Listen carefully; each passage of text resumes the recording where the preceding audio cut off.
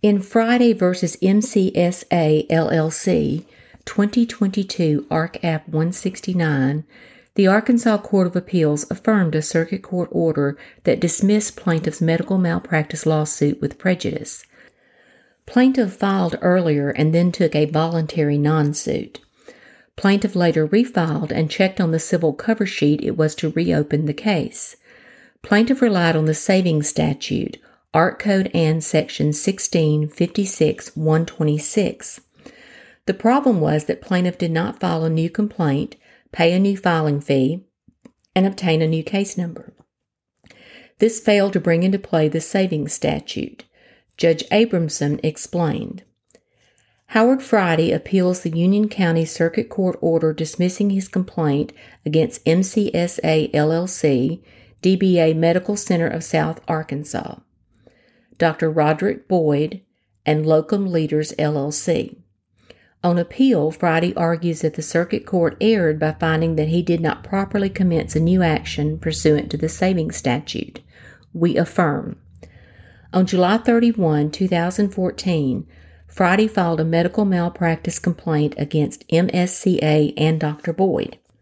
The allegations in the complaint arose from the medical procedure performed on Friday by Dr. Boyd on August 5, 2012. On January 10, 2020, Friday moved for a voluntary non-suit, and on January 15, the court dismissed the complaint without prejudice. End of quote. The plaintiff later brought a claim on the action, but did not pay a filing fee and checked reopen on the civil cover sheet. This was insufficient to bring into play the savings statute. Defendants filed a motion to dismiss with prejudice and cited Burnham v. Price, 2018 Arc App 410. On appeal, Friday argues that the circuit court erred by dismissing his complaint because he properly commenced a new action pursuant to the savings statute. He asserts that this court should overrule our decision in Burnham and adopt a more liberal view consistent with the Supreme Court's decision in Tucker v. Sullivan, 2010 Arc 170. Friday further claims that the circuit clerk had the responsibility to properly file his complaint and that he should not suffer for the clerk's error. In Sullivan, the Supreme Court reversed the circuit court's dismissal of the appellant's claim filed pursuant to the savings statute. The circuit court dismissed the complaint because the plaintiffs filed an amended complaint in the existing case number and paid only a reopening fee as opposed to a filing fee. The Supreme Court reasoned that if we were to accept the argument that the timely filings of appellant's amended complaint did not satisfy the commencement requirement of the savings statute, we would be exalting form over substance and violating the stated purpose of the savings statute.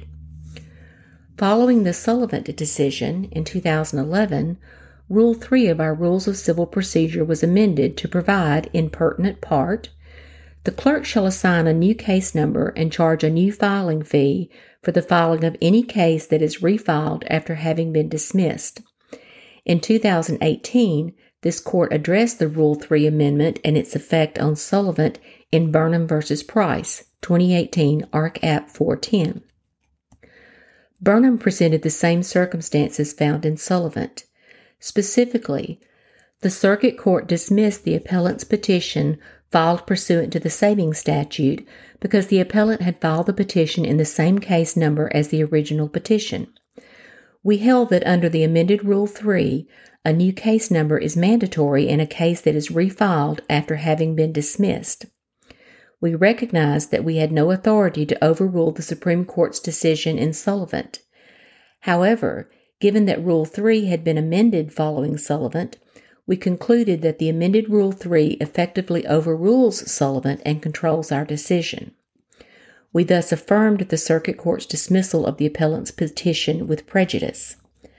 We find the circumstances here the same as in Burnham, and we decline to depart from that decision. End of quote. Art Code and Section 1656-126 provides,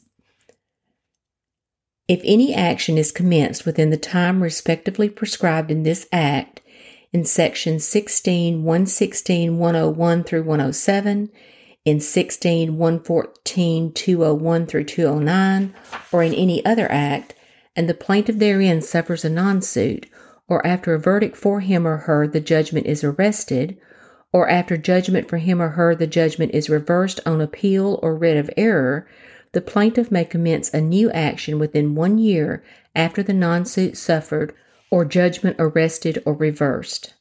Otherwise, the cause shall be forever barred. End of quote. End of decision.